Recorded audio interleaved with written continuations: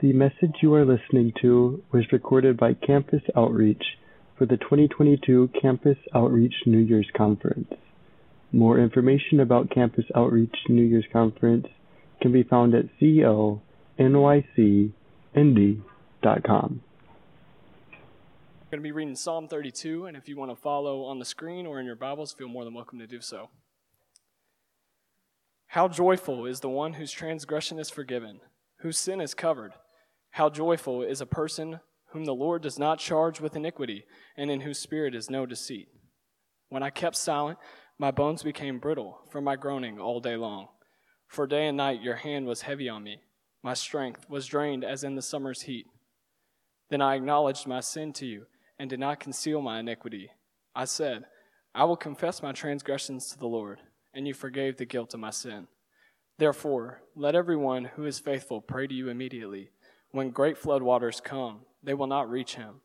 You are my hiding place. You protect me from trouble. You surround me with joyful shouts of deliverance. I will instruct you and show you the way to go. With my eye on you, I will give counsel. Do not be like a horse or mule without understanding that must be controlled with bit and bridle, or else it will not come near you.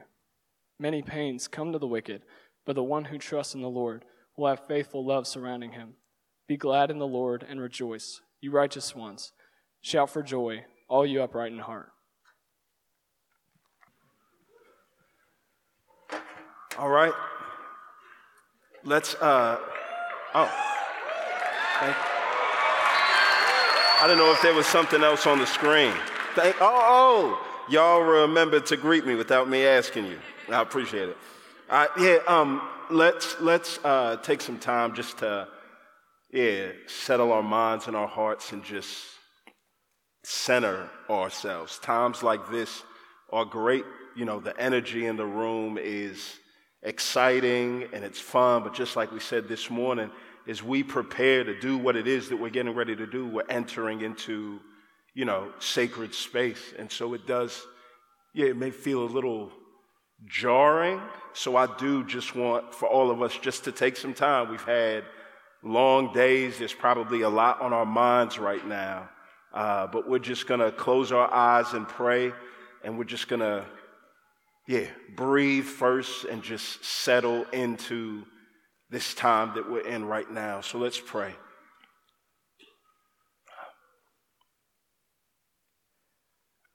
Our Father, we come right now, Lord, and we ask that you would just put us in the right frame of mind, the right posture. As we've reflected on your goodness through the course of these past few days, we ask, oh Father, that you would help us to internalize that you would help us to respond appropriately, Father. That you would help us to remember that you, oh Lord, are speaking directly to us here, Father. There's something special that takes place when we crack open your word and do our best to say what you said in it, Father. It's as if you're speaking right to our hearts and our souls. Your spirit is here, hovering over the chaos, ready to bring beauty out of it. Father, as you freed us from the chokehold of despair that comes in the past, I pray in our present right now that we wouldn't just know that freedom, but we would enjoy it and live inside of it. It's in Jesus' name we pray. Amen. It was March 9th, 1842, and a man by the name of Francisco Lopez was done herding cows near Placerita Canyon, California. It had been a long day, and he was famished. So he set out just to try to rustle up some food from the ground. So he stumbles upon some wild onions. And as he starts to uproot them from the ground, one of the things that he sees is attached to these roots. Hugging these roots are these flecks of dust that look yellow in the sunlight. But when he brings them into the shade of the tree, he realizes that they have more of a a golden hue. Francisco Lopez went down to the ground to look for food and was digging, and he went down filthy, but he actually came up filthy rich. He was the first one to discover gold in California 6 years before the gold rush started. It was interesting because after a long, hard day, he went down to the ground, and with his hands and knees in all of that dirt, he came up and his economic future was changed completely. This gold, this treasure, this joy that he had was found in the most unlikely of places. I want you to know that your joy is the same way. That when it comes to joy in the life that we live, joy is not found after you've scaled some mountaintop of morality. Joy is not found out there or over there. Joy in the Christian life, walking with the Lord, is found in the most unlikely of places. The problem is you and I tend to look for joy in what we think are the most likely places. We tend to look for joy and hope and completeness in compliments and accomplishments and achievement and likes and retweets and reposts. And when we spend all our time searching for it there, we find out that it really doesn't bring us all of the hope that we thought that it would. That we spend our time trying to find joy in things that we know that we should stay away from. And when we do dive headfirst in and get what we want, we find that it comes with a little more than what we wanted. And when we find ourselves drowning in that shame, I think it does one of two things inside of us, and we've talked about it before. It either produces inside of you a silence or a resilience. A silence. I said I would never do it again, and I did it again. I'm so ashamed. I don't want anybody to know. So maybe if I just don't say it out loud or acknowledge it, it'll be like it's not there. So I have another outburst of anger, but I'm not going to apologize for it, because if I do, then I have to admit that I've done something wrong. And if I admit that I've done something wrong, that shame is enough to drown me. I'm not going to take any steps to really work through this porn habit. I'm just going to clear my history, because if I do that, it's like it wasn't there. And you find yourself in silence, thinking that joy is going to come on the other side of ignoring a deep problem. Some of us in here are resilient, and when it comes to the dirt and the muck in our lives, we do a great job of going down and making promises and cleaning ourselves up. And we say that we're not going to do it again. And do you know what? We don't do it again, and we somehow feel like our good deeds erased the past ones. But I want you to know that your actions don't work like that. Your actions work like a pen, not a pencil with an eraser. Good deeds do not erase bad ones. And when you try to mark over bad deeds with good ones, it doesn't create something beautiful. It just makes this mess. And whether it's silence or resilience, you never quite deal with the actual problem.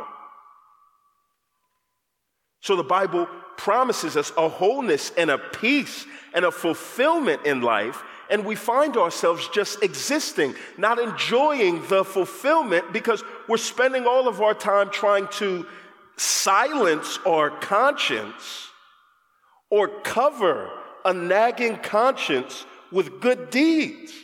And none of it works. So at the end of the day, we don't get the joy that we hoped for, and we imagine that the joy that we want, that the peace that we want, is on the other side of some future victory that we're yet to have. And I want you to know that you don't have to wait for joy like that. I want you to know that if you're tired of living life back and forth and not experiencing that joy or that peace, things can change for you, not just today, but right now. That's what Psalm 32 is here for. And this last talk is going to feel a little different than the previous ones. The previous ones that I've gone through, we'll go through the whole thing, and then at the end I'll come down and somebody will come up and you'll have 5 minutes to reflect over what I just said. Throughout the course of this time, there's going to be natural breaks in the song, and we're just going to take some time like we did at the front end of this to just pause and reflect and think and to pray. I want to start off and give you the context for this song. I want you to look at these first few words. Psalm 32, verses 1 and 2 and 11 is going to say it like this. Look, how joyful is the one whose transgression is forgiven, whose sin is covered. How joyful is a person whom the Lord does not charge with iniquity, and in whose spirit is no deceit. Drop down there at the end. Be glad in the Lord and rejoice, you righteous ones. Shout for joy, all you upright in heart. 4 times in those verses, that word joy, rejoice, joy, joy comes up. And those verses, they bookend. They're the wrapping of this psalm. This psalm is a psalm of confession, but it's also a psalm of joy. It is terribly gift-wrapped, and gifts that are terribly gift-wrapped are the best kinds because you know exactly what's inside. I'm a terrible gift wrapper. Is anybody else out here that's a terrible gift wrapper? Yeah, so just know that if I ever get you a gift, it's going to come in the shape of what it is, all right? So if I get you a pair of shoes, I'm not going to hide it and put it in a box. I'm just going to wrap the shoes so that you don't have to guess what it is, all right? This psalm, David is a terrible gift wrapper. He's like, yo, I want to give y'all joy. And so what he says is, no, look, I'm just going to wrap this in joy so that at the front end, you don't have to be scared of the contents that are on the inside. Sometimes when we talk about confession and repentance, we can feel this sense of shame and remorse, and we're afraid to go there. I don't want you to be afraid to go there. This is gift wrapped in joy, right? How joyful, how joyful, how joyful. The problem is when it comes to joy, you and I can read verse 11 and have the wrong definition of who God's joy is reserved for. Look here at this, right? The last verse is this: be glad in the Lord and rejoice, you righteous ones. Shout for joy, all you upright in heart. So it says that this joy is for those who are righteous and upright in heart. And frankly, at the end of the day, when we're honest with ourselves, we don't feel very righteous. And part of the problem is when it comes to righteousness, at least as it's defined here, we've misdefined it, and we think that righteousness means moral perfection, and so we feel like we're disqualified from this joy, but I want to unpack it for you. Verses 1 and 2 help us see what he means by righteousness. Verse 1 and 2 says this: look, how joyful, look, is the one whose transgression is forgiven, whose sin is covered. How joyful is a person whom the Lord does not charge with iniquity, and in whose spirit is no deceit.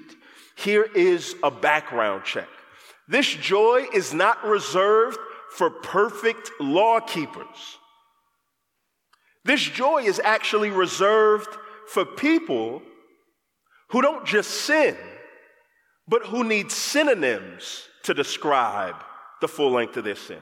He's going to use 3 different words for sin. Transgression, those that go where they shouldn't. Sin, those that don't go where they should.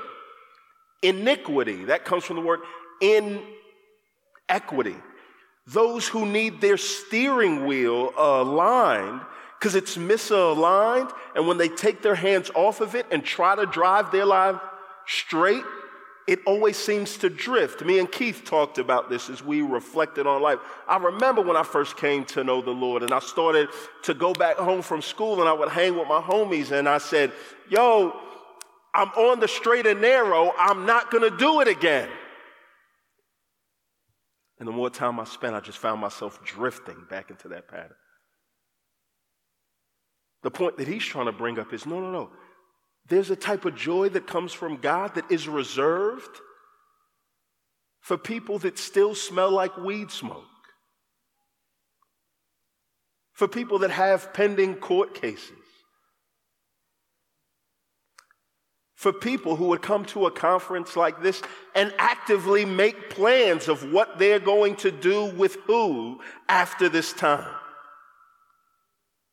That there's a God so gracious that he provides this joy, that there are gold nuggets of God's mercy clinging to the filthy roots. In this sense, righteousness isn't just about not having sin. Righteousness is about not having to pay for the sin that you had. There's no greater joy than waking up and seeing your bank account in the negative. And you look at the pending charges. And there's just a list of all this stuff. And you call in and say, yo, wait a minute.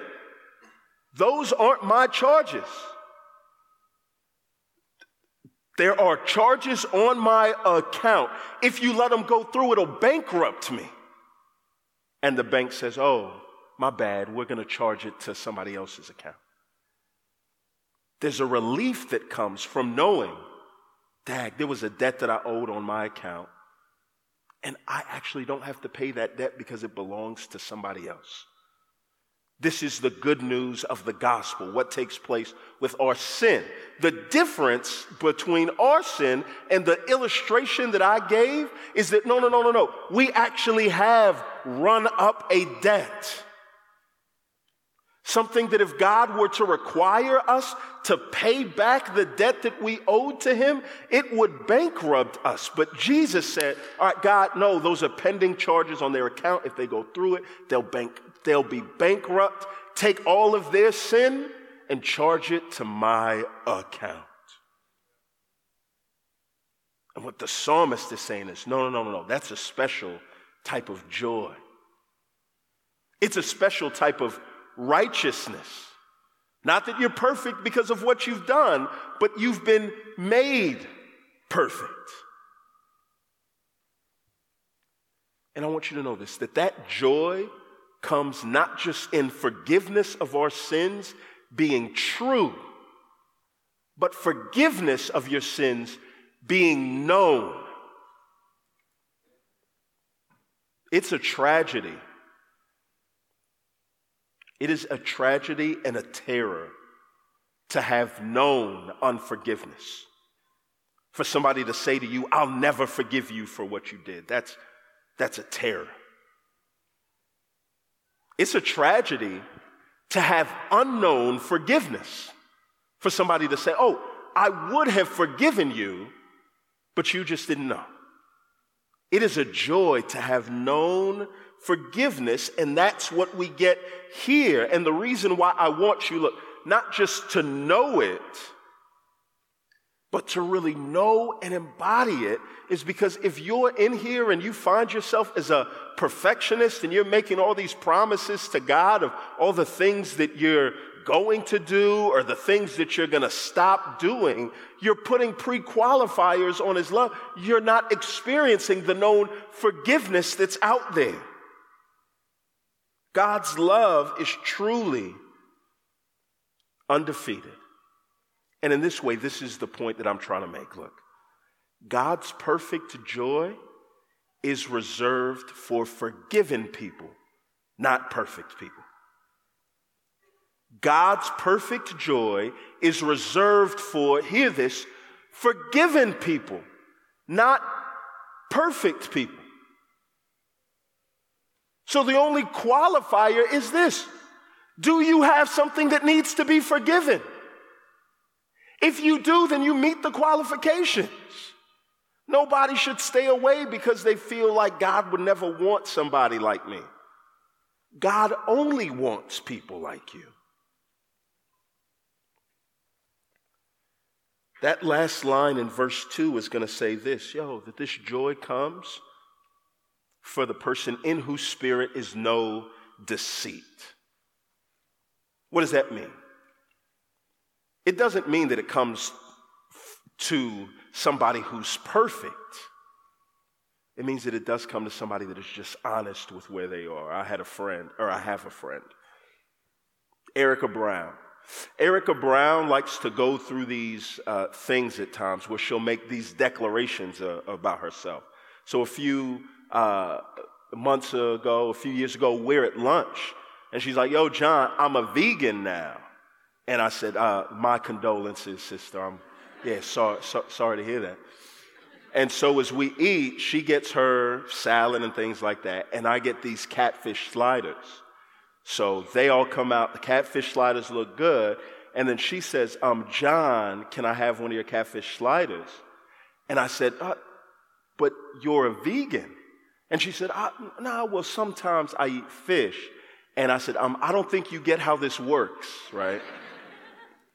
That it's like if you claim the identity of being a vegan, then you have determined to remove from your diet that which was alive and that which is delicious, right? So when you made that choice, I'm sorry, you were led to believe that you could be happy and vegan at the same time. And I hate to break it to you, but the path towards one is the path away, right? It's like north and south. You can't go the same way.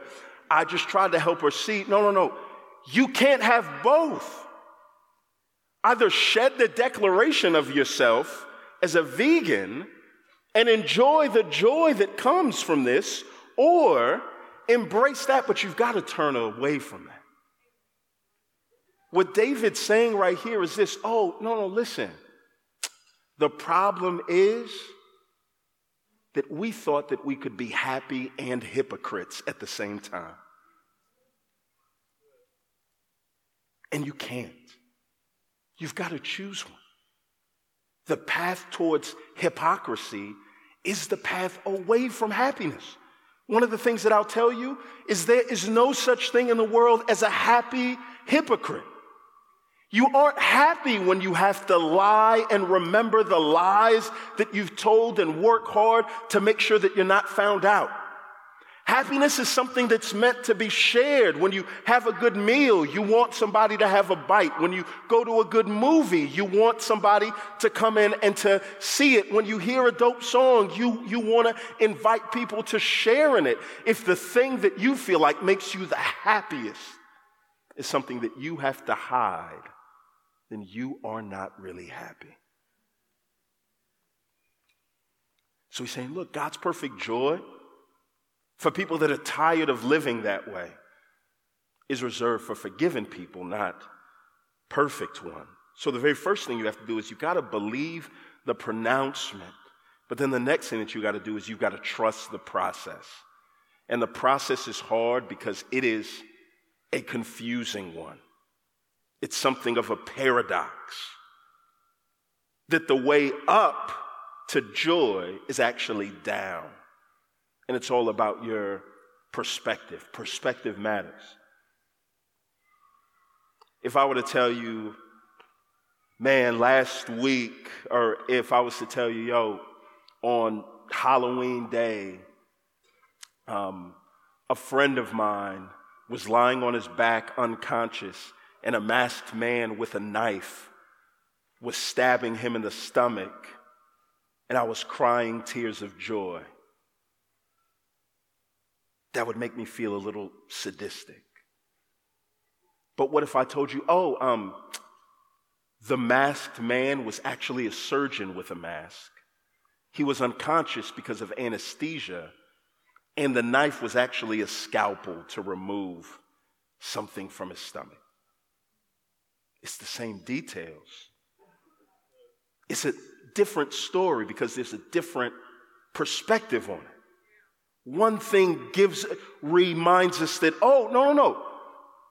There is going to be pain caused to the person, but the person is a patient that needs to be healed. So the pain is actually a good thing. This is what confession is in Psalm 32. It is a scalpel. It is not God trying to punish you.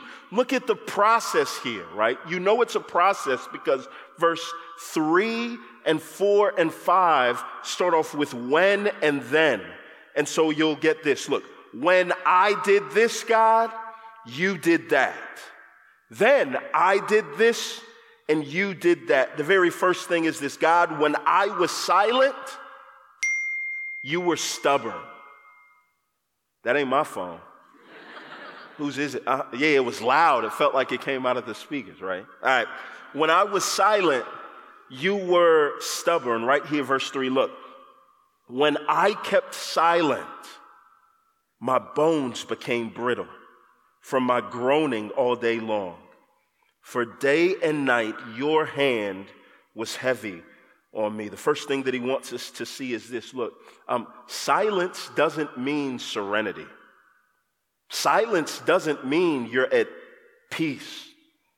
Do you know it's possible to suffer in silence?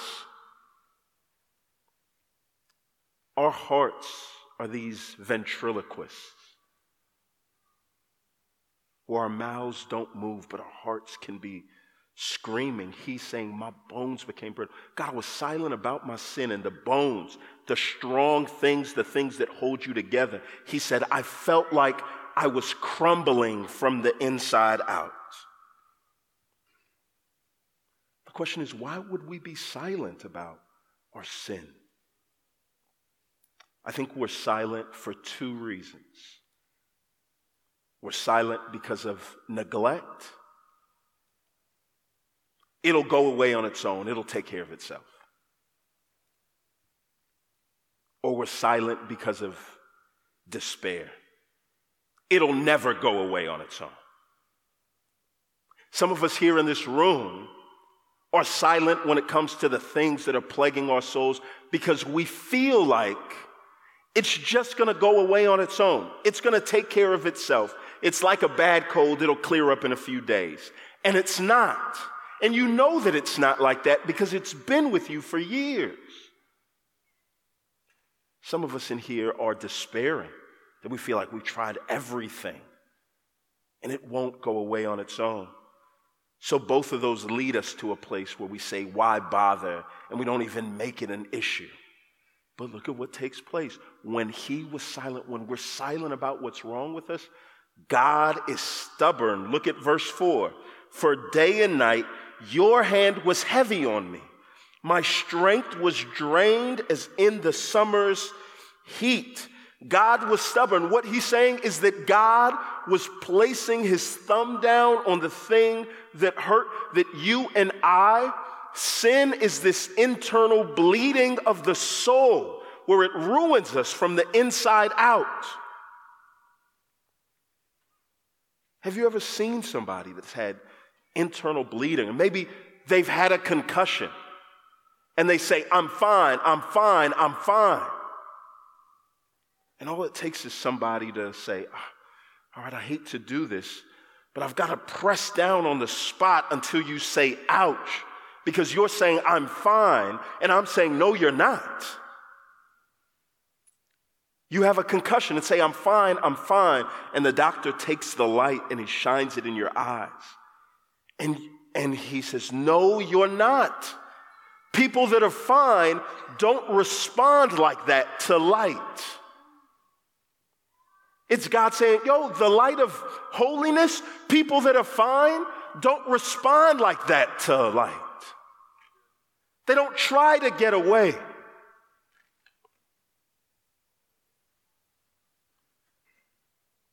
How many of you know that God will actively work against your peace of mind to restore your soul? And that is one of the most gracious things that he can do. You are not more stubborn than God.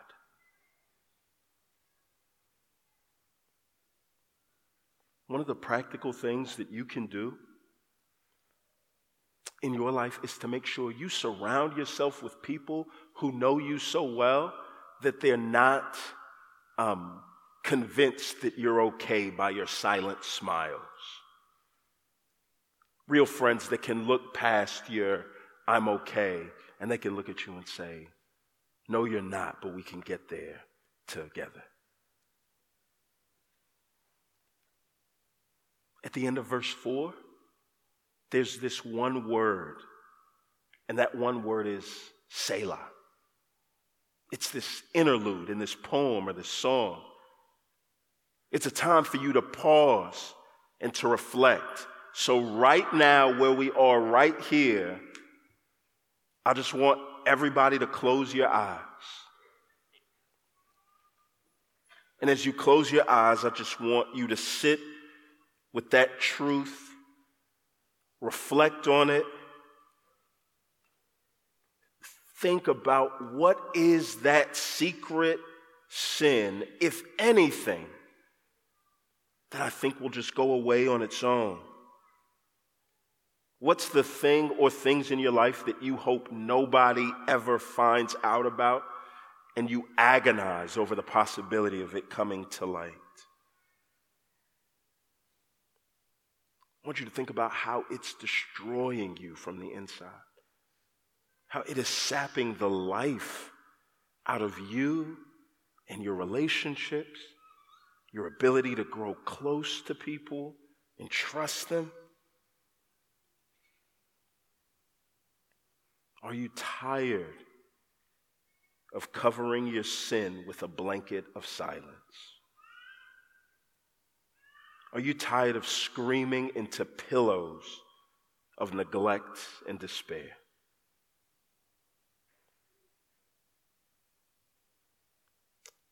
If that's you, I want you to know that there's good news. You can open your eyes and you can look to Psalm 32:5. Look at what he says here. He says this, look,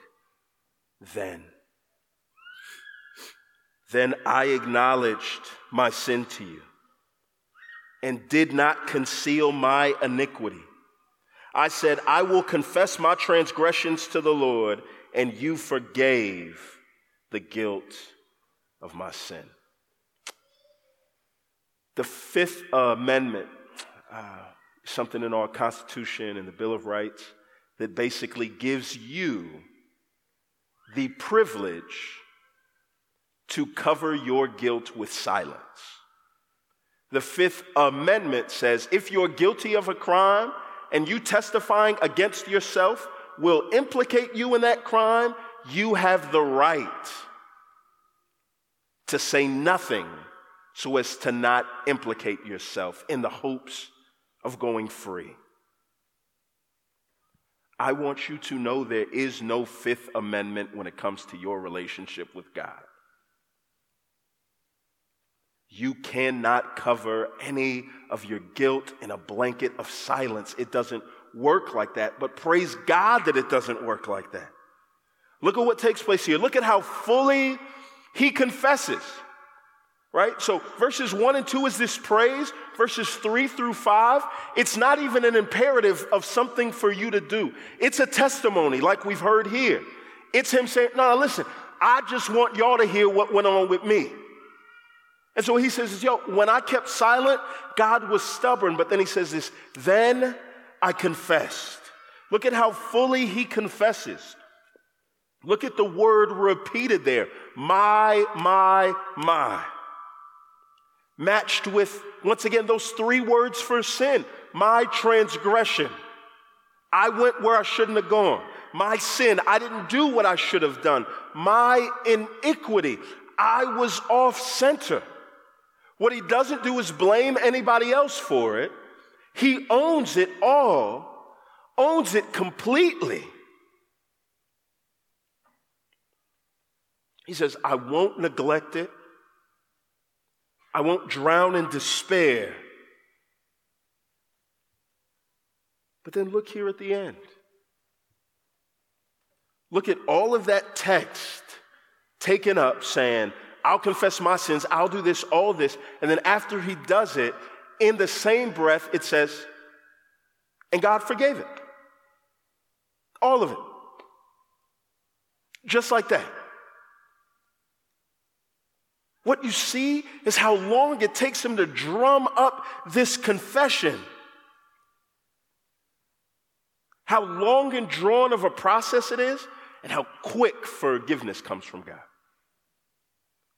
Confession does not mean condemnation. There is work for him to do, but once we do that work and give it to God, it says, God forgave freely. In this way, confession was a push door that he treated like a pull door. Have y'all ever had the unfortunate circumstance of treating a push door like a pull door? There's a doorway to take you where you want to go. And you mistakenly go to the door and you use all your force and you pull with all of your might and you can't seem to get it open and you feel like the door is locked to you and you walk away and say the door is locked. I was never meant to go through. The door wasn't locked. Your approach was off. It's not a door that requires effort. It's a door that requires trust. With push doors, all you have to do is lean your weight on the door and you'll fall right through. Psalm 32, confession of sin, is not a pull door. It's a push door. It's saying, no, God, I'm going to trust you with the things about myself that I don't trust anybody with. And I trust that if I lean on you in that way, that I'll fall through this door of forgiveness into your grace. Y'all, confession is not convincing God that you're really, really sorry this time. I know it seems agonizing and brutal, but that's to confuse the destination with the journey. It may be an unpleasant journey, but it's going to take us to the place of our dreams. It's like flying a turbulent flight to Hawaii. The journey seems tough, but once you land at the destination, you look back and say, it was all worth it.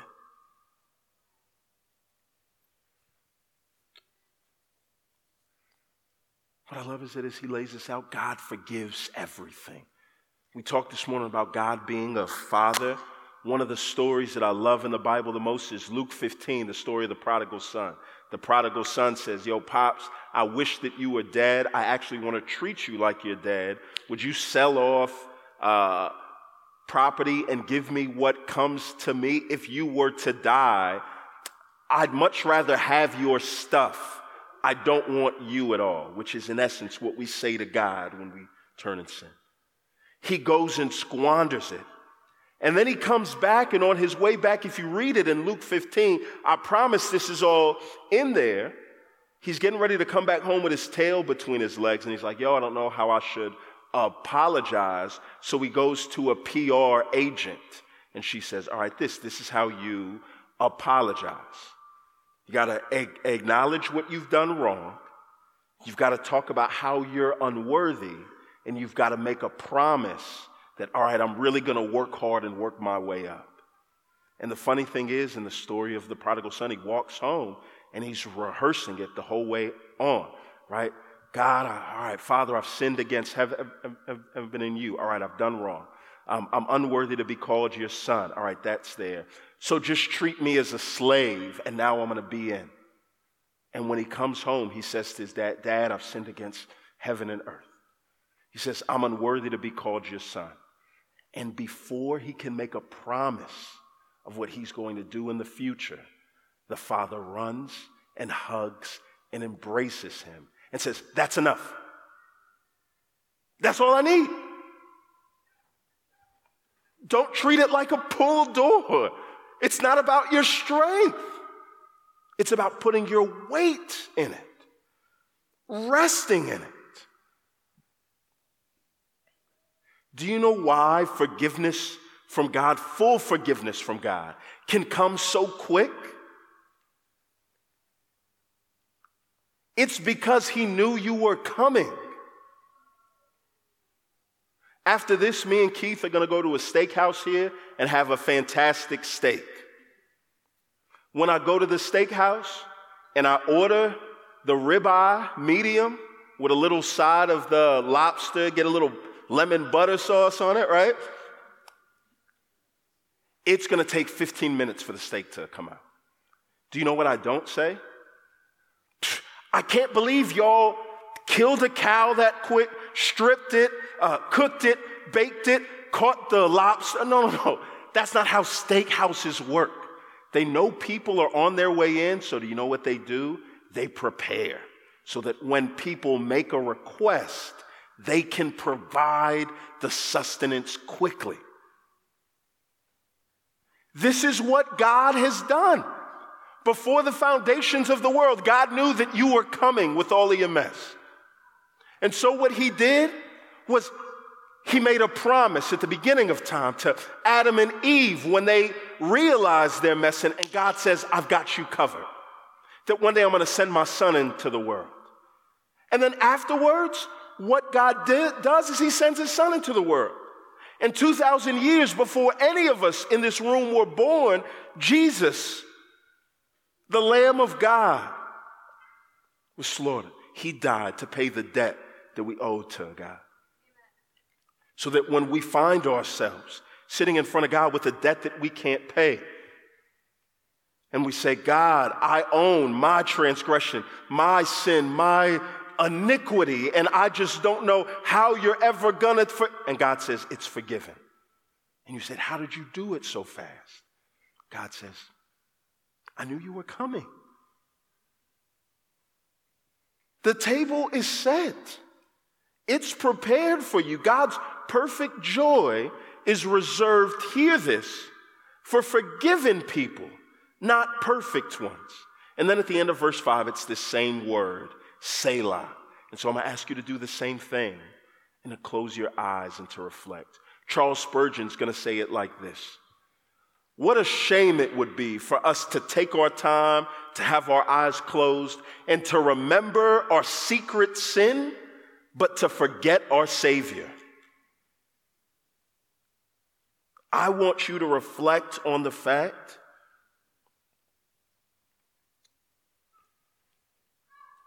that word, God has forgiven every part of our sin. He's forgiven all the guilt of it, is a proclamation and a promise. I want you to reflect on the fact that the depths of your anguish don't compare to the depths of God's mercy. The evil in our heart is a pit with with a deep bottom.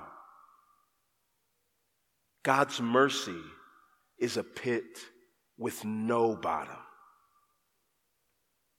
However deep you've gone, the mercy of God can swallow up that sin. What a shame to remember your sin and forget your Savior.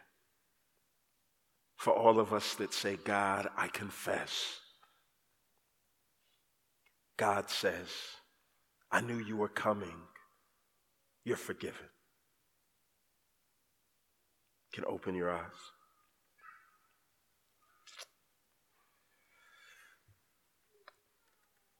Although our friend Francisco Lopez found the first traces of gold in 1842, it wasn't until 6 years later where James Marshall in Sutter's Mill, California, found gold and then told people that he found gold and started to spread the news.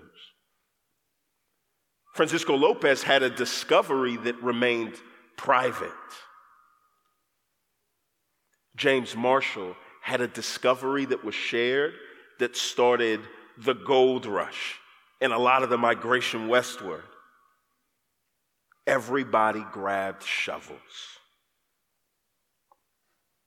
David's the same way. Look here at verse 6. After he shares a testimony, now he starts to speak to us and says this, look, therefore let everyone who is faithful pray to you immediately. When great floodwaters come, they will not reach him. Look, you are my hiding place. You protect me from trouble. You surround me with joyful shouts of deliverance. What he says is, listen, look, everybody that's got the same thing, y'all got the same access to that great God. C.S. Lewis is going to say it like this. Friendship is born at the moment one person says to another, you too? I thought I was the only one. And what he's saying is, no, look, therefore, if everybody finds himself in the same boat, I want y'all to know that we all got the freedom to come to God. And when we do that, look, God can turn into our hiding place. You remember Adam got caught in his sin and he hid from God. David saying, no, God, I confessed my sin and now I can hide in you. I don't have to hide in lies. I don't have to hide in consistent lusts. I don't have to hide behind a blunt or a bottle or behind an accomplishment. I can hide in God. And then he says this, you surround me with joyful shouts of deliverance. Little testimony about how confession is not condemnation. This is 18 years ago now. I'm 20 years old. I'm a college sophomore. No, this is 19 years ago. I'm 19 years old, a college sophomore. I'm at this point leading a Bible study on campus, talking a big game about God and the stuff that he wants to do in folks' lives. Silently smiling, but internally suffering. Because 19 years ago at this time, I'm a hypocrite. I was depressed after a breakup, and so I'm involved in the most inappropriate of relationships with a girl one night, and the next day I'm leading a Bible study in my crib. It starts to eat at me on the inside. I come across Psalm 32. One of my dear friends, Richard Mullen, who's an associate pastor at my house now, was my freshman roommate. We've lived in the same neighborhoods for 19 of the last 20 years. He was there. I walk across his room and I say, Richard, I got something that I got to tell you. And I confessed it all. And I said, hey, man, when the leaders of the group come tonight, I'm just going to sit down and I'm going to confess to them. I've confessed to the Lord, but I've got to confess to my brothers and sisters. I just want to get it off my chest. I don't want to hide. My hypocrisy has not made me happy like I thought that it would. I knew that I could confess to the leaders because although Bible study started at 7 o'clock, the melanin count at our Bible study was high, so punctuation was not a virtue that we valued. So I knew people would come late. 7 o'clock hits. I see a knock at the door. I look through the peephole. The first time that it took place since has not taken place since then. 20 people are at my front door. Everybody shows up on time that day. They come into the house and I say, all right, hey, listen, I was just going to tell this to this group. And I just poured out my heart and soul and I confessed to the group. And you know what we did for the next 2 hours? Somebody to the next right of me said, you too? I thought I was the only one. And then the next person said, yo, you too? I thought I was the only one. And the next person said, you too, you too, you too. And for 2 hours, we confessed how the hypocrisy in our life had not made us happy like we thought that it would.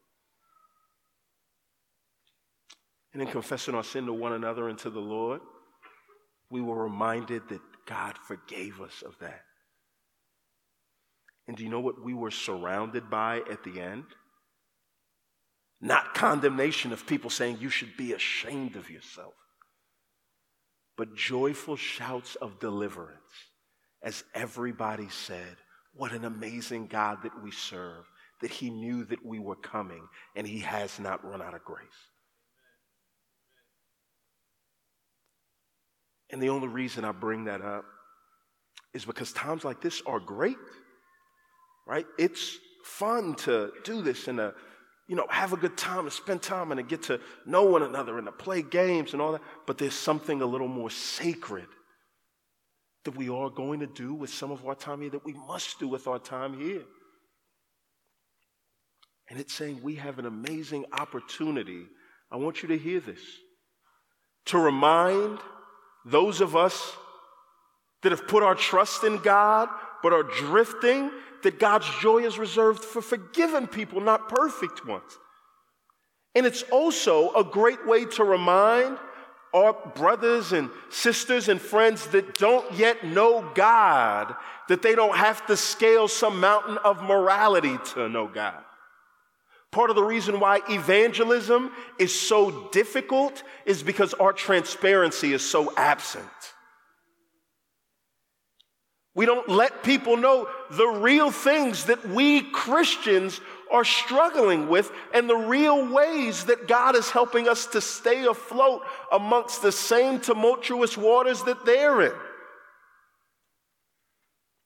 If we were a little bit more transparent, I think we would have deeper relationships. I think if we have deeper relationships, then I think what we would have is that people that are willing to go deep with us and entrust themselves to us. And as they entrust their soul and bare their souls to us, we can say, oh, we're not the person with the answers. We're just the person who takes you to the person with the answers. And together we can remind people, confession doesn't mean condemnation. Confession is not convincing God that you're really sorry. Confession is saying, Lord, I agree with what you say about me. I agree with what you say about you. And I agree with what you want to give to me, and that's peace and joy, and I'm going to be honest. And to the extent that we do that, I think we create environments that are primed for people to come in on their hands and knees in all of their filth and to stand up and to leave filthy rich in God's grace. God's perfect joy is reserved not for perfect people, but for forgiven ones. And that's something that everybody in the room already meets the prerequisites for. I just pray we would respond. Let's pray. Father, once again, we are humbled at the fact, not just by your ability to forgive us of our sin, but by your willingness, Father. We don't deserve it at all, but that's what makes the gift so great. We're reminded of your grace and that you haven't given us what we deserved as punishment for our sins, so that you can give us what we don't deserve, and that is safety and security and love and acceptance. I pray that no one here in this room would feel as if your joy is something that's unattainable, but that these ministries and these rooms would be places of transparency, humility, honesty, and in that way they would be places full of peace and joy and grace and love and kindness and gentleness and faithfulness and self-control. God, we pray that you would do the work that only you could do here today. It's in Jesus' name we pray. Amen. Thank you for listening to this message from Campus Outreach. Feel free to make copies of this message to give to others, but please do not charge for these copies or alter the content in any way without written permission from Campus Outreach. For more information, we invite you to visit us online at conycnd.com.